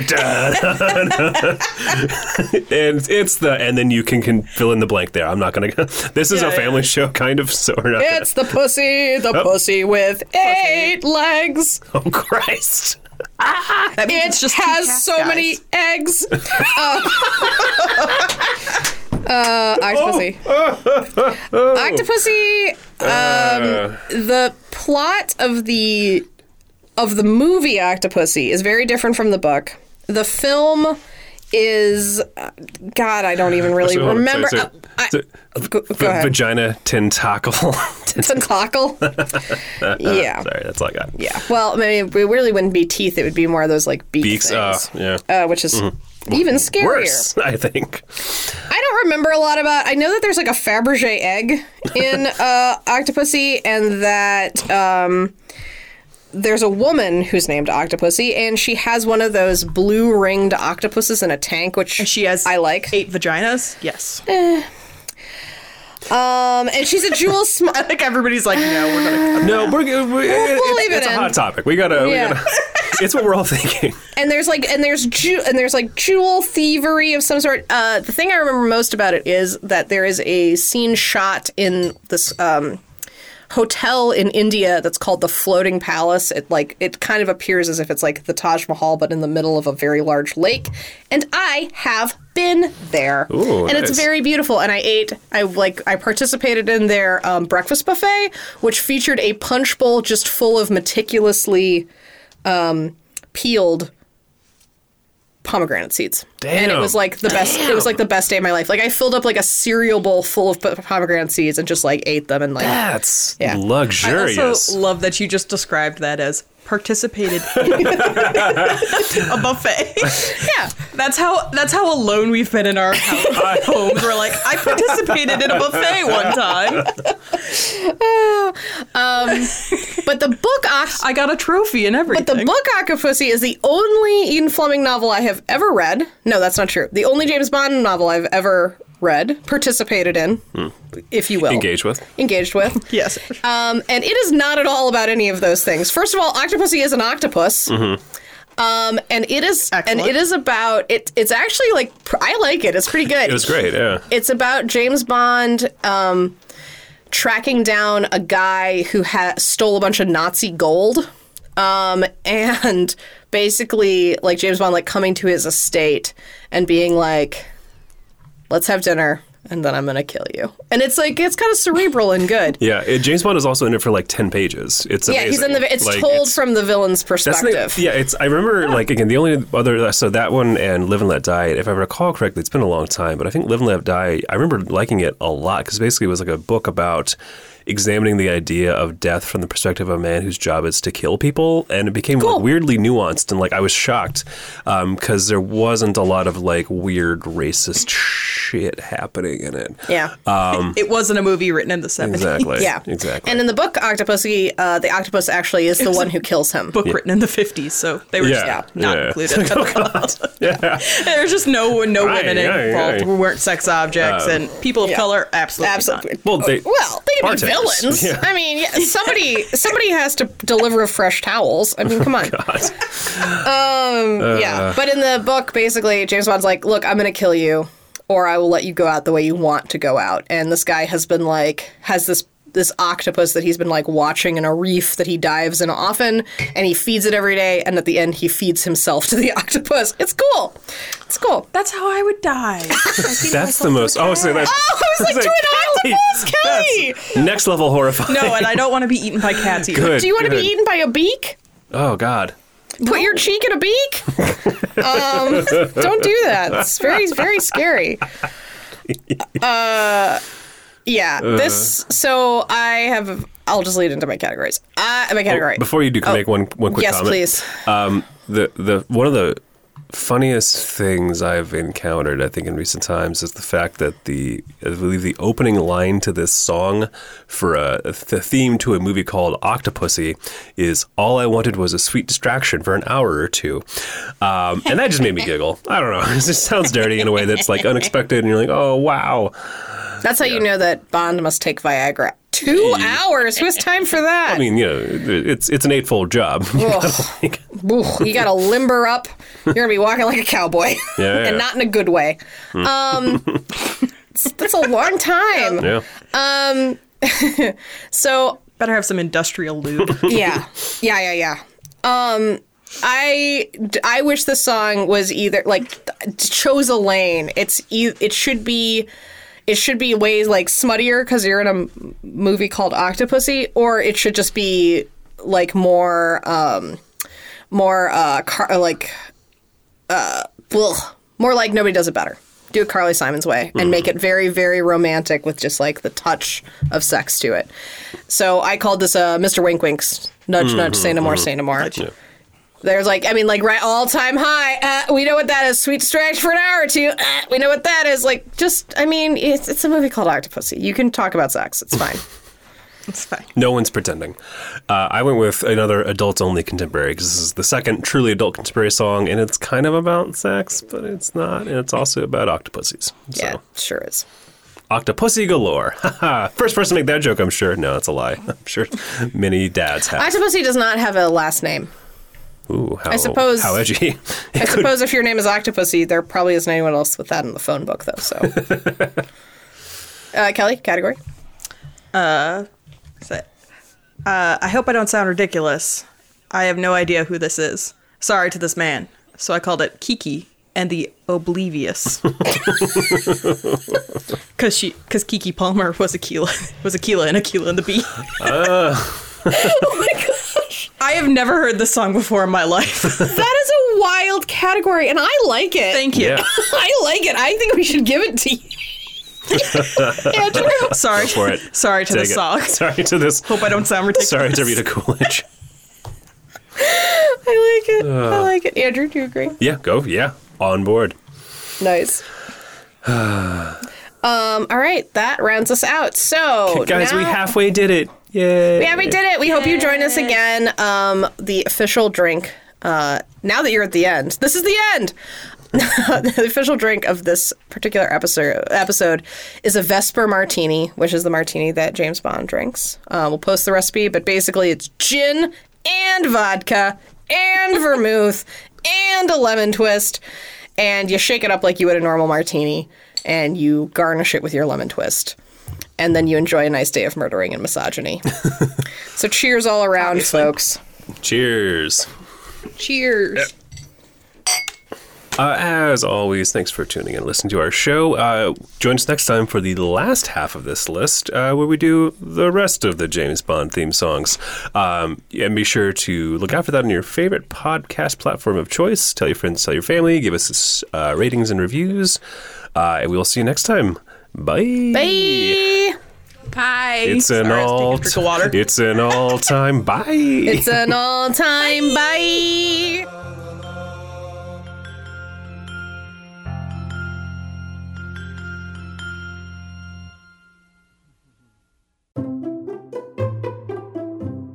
Outrageous.